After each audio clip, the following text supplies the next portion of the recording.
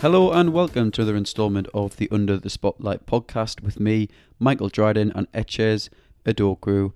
This podcast is a collaboration between Why Football and Breaking the Lines, addressing key topics in the Premier League and English football generally.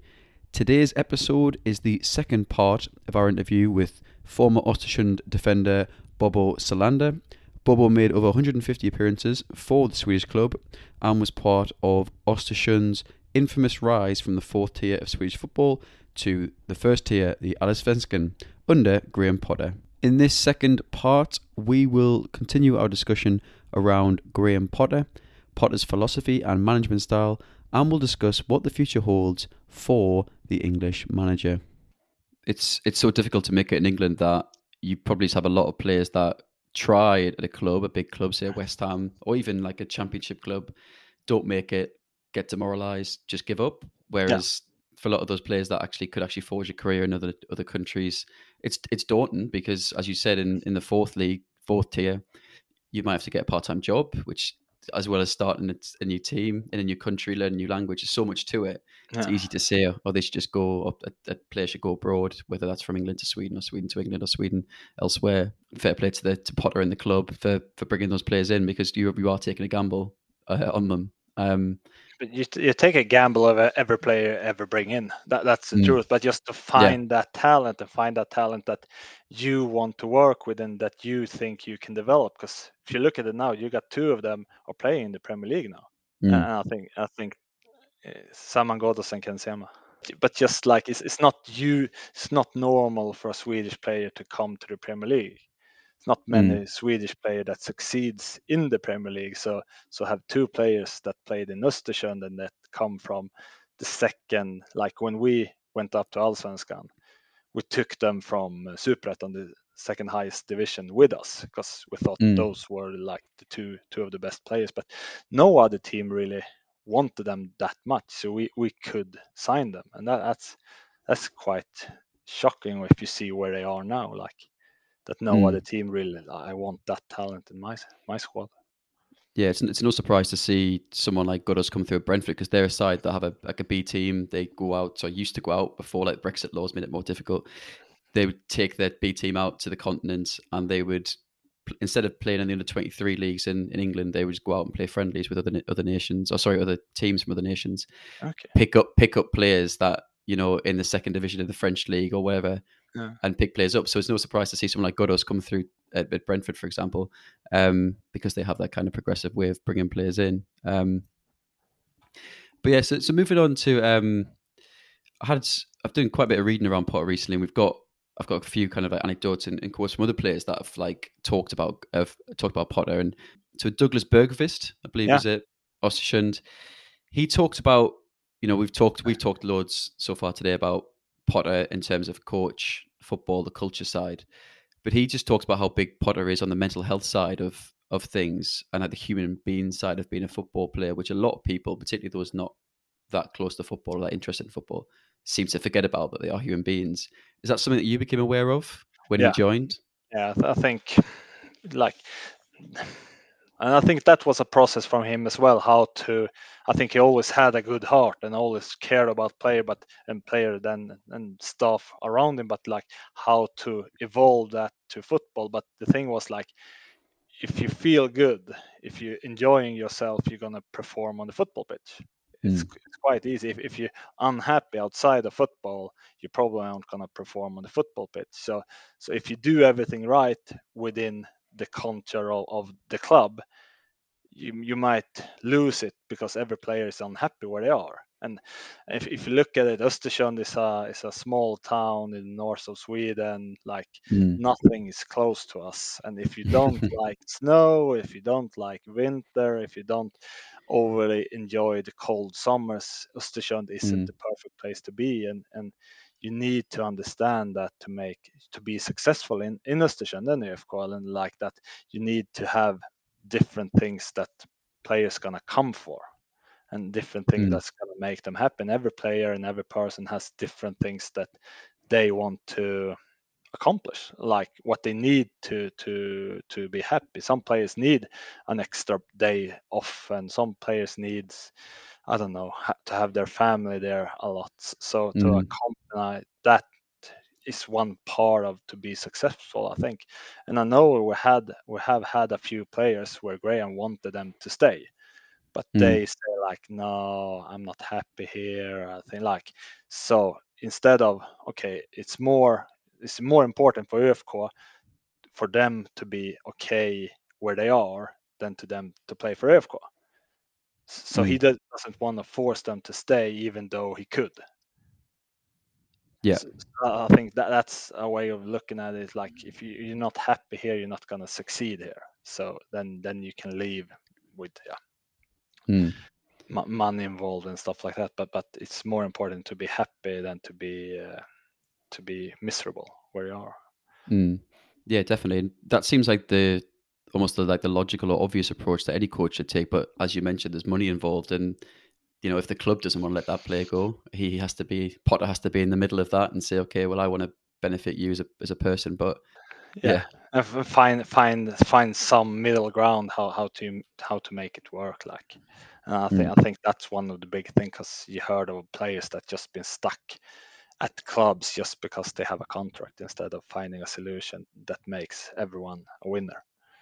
Mm. Because every player that leaves ÖFK with a feeling that, oh, the ÖFK did what was best for me, not what was best for them. They're gonna talk good about ÖFK, talk good about Graham, and like, Yeah. and that's gonna be good for ÖFK in the long run, because then you Mm. can take players there on a chance for the players. If they're not happy, they know they can leave. So I think that was a smart thing to do when the times he did it.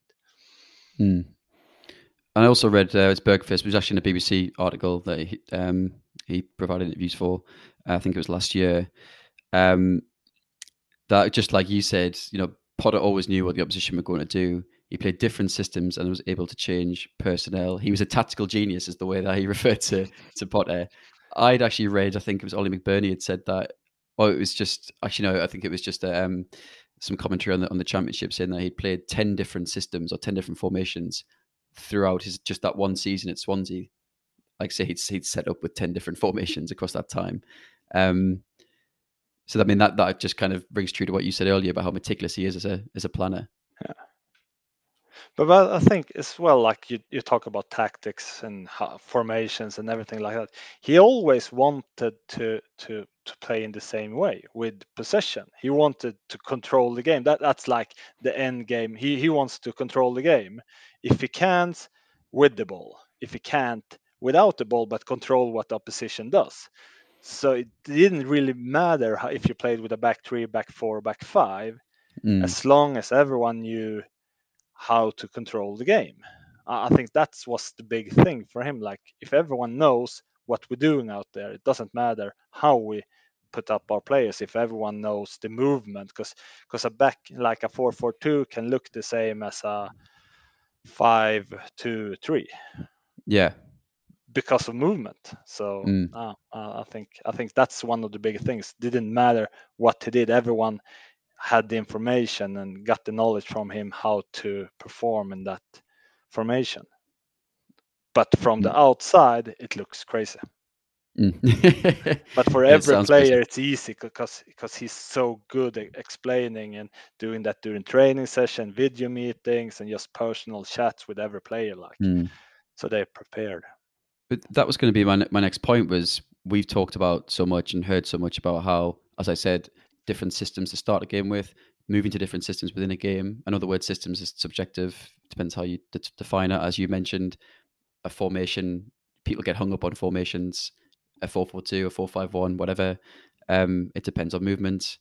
Um, but how does it actually work in practice in the game? Is it just that I know I'm probably digging here, but how does it actually work in the game? Is it kind of a patterns of play thing or phases of play thing where players know where to be when certain events occur and that therefore creates a different shape? Or is it like a Rafa Benitez style, you know, puts up these hand signals and you change shape? I never changed shape from a hand signal. I can tell you that. But I think it's more like, if you look at the AFK, we had we had most of the time Broa Nori, so the communication between Graham and Broa could be like, okay, we need that. So if we played with maybe say we play 4-2-1-3, and he wants to go more offensive, he could push one of the defensive midfielders up, so we play a 4-1-2-3 instead. Like, it could be small things like that during a game, or you talked before during the game, if you play a 4-4-2, that okay, if they do certain things, I want the right midfielder to drop back as a right wing back, push in the right back so we do a back three, like stuff like that during the game. And you can have different formation offensively, defensively, and just be ready for that if they do this, if he pushes on. And like, so I think it's more like we knew this was the starting thing, and sometimes he changed depending on what the opposition did. But sometimes he changed formations. And I remember one time in Superettan, he changed formation on the bus trip towards the game. So we had a meeting, everything was done. It's like half an hour before we came to the stadium. He just looked back at the bus, called up Rowan Ore, who was the captain of the team, and said like, they sat there and talked for 10 minutes. All of a sudden, he called up me. I was supposed to play central defender. You're going to play striker today. And we changed. I think we were supposed to play with 5-2-3, and we played 4-4-2 or 4-3-3. And then when we had the lead, we changed in the second half to the formation we talked about before the game. So he could do small things that wouldn't change for everything, because everyone was sure what they were doing. So he could do those changes because he found out the pitch was awful, so he needs someone to take down the ball up front. So we could so we didn't get too far pushed back. You're certainly being too modest about your home playing style when not only are you getting chucked up front. No, but I think that's the thing. I wasn't that good of a footballer, but I was good physically. I could run, I could compete for the ball and stuff like that. So that was, I always gave it my all. That was my thing. So it didn't really matter if I played defender or striker. He knew what kind of striker he get when he put me there, or what kind of defender he gets when he puts me there. But with the ball, I wasn't that good as a footballer. So I'm not really being modest. I'm just being honest about my own capacity. So Bovo, you kept that quiet. You actually played up top as well under Graham Potter as well for a bit. How many games did you actually play up top? Was that a one-off, or did this happen on quite a few occasions? No, I think like with Graham, I'm 50-50 maybe. Oh, really? Oh, wow. Yeah, the numbers don't lie. The numbers do not lie. Hence the 24 goals then. Okay, so it's a mix and match. Yeah. So it wasn't just a defender that scored a goal. I think I subbed in the qualifying in the EuroLeague as a left winger or left midfield. Okay. How did that experiment go? No, we won the game and got through. So good stuff. So very, very well then.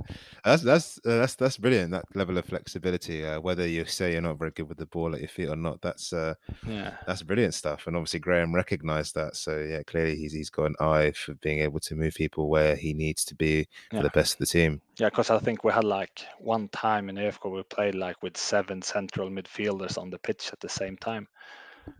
So it's like everyone was used to playing central midfield, but one played on the right wing back and one played left like striker. Because just if you know what to do and how to use it, it's no problem. Everyone can play everywhere. Yeah, he's been said to do similar things at Brighton, where he used to have a whole host of central defenders playing everywhere and in midfield. I know that Ben White occasionally played in midfield, and then we had Dan Burn, who was sometimes playing at right wing back when Tariq Lamptey was injured. So the central defenders were pretty much anywhere on the pitch where he could possibly fit them. So I'm not surprised. I'm not surprised he was doing that with centre midfield in his previous days. Yeah. And so, Bobby, you actually, I read a Guardian article actually where you'd contributed some stuff from 2019, and this is more looking at like, what's next for Graham Potter. I know you said before the call that you're not an avid watcher of English football. You're a big AC Milan supporter. But you said that you don't think Potter's journey will be done at Brighton and he could be a top 4 coach. Do you still believe that? And if so, how far do you think he can go? I think he's the only one that sets the bar on how far he's gonna go and where he's gonna go. I think what he's doing now is unbelievable. I think most people in the football community sees that, and I think the team that gets him is gonna be lucky. If that's what top 4 team or the national team of England or whatever it is, I think he's gonna succeed. Because Ollie McBurney actually said that he's the best manager I've had on a personal level, and I think he could be one day the England manager. Because I was trying to think back before we started as to has there been who was the last kind of English manager to manage the top 4 side or a top 4 side, and you'd probably say that was Roy Hodgson, who was also England manager. Yeah. We had like Ryan Mason was at Tottenham for a short while after his injury and coming through as a coach, but it's in the English game. Some of the most successful managers are all they're not English really. Ferguson's Scottish. We've got Mourinho, who's obviously Portuguese, and I wonder if he can be the next or the kind of the first real successful English Premier League manager. I hope so. I really hope. I hope and I think so. But that's the commitment to the game he puts in.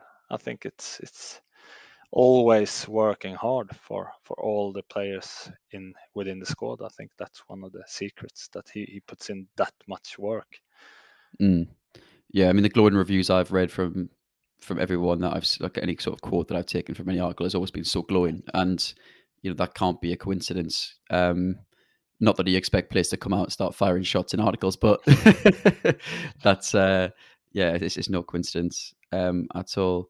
So finally, Bobo, my final question was going to be, what's next for you? I think you said you were trained to be a police officer, and you're not playing football anymore, are you? At all? No, I don't play football anymore. I've retired at last. I managed to retire, so that's good for me. I retired 3 times during Graham's career in the AFCO, and he called me back. Very persistent. Yeah. Well, that's all we have time for today. Thank you again, Bobo, for joining us and discussing all things Östersunds and Graham Potter. We'll be back next week for another instalment of the Under the Spotlight podcast, brought to you by YFootball and Breaking the Lines. Have a good week, and we'll see you all next time. Cheers, Bobo. Thank you so much. You're welcome. If you have any other questions, just be in touch. Yeah, we'll do. I'm sure we will. Yeah, that's good. Cheers. Bye. Bye-bye. Cheers, Bobo.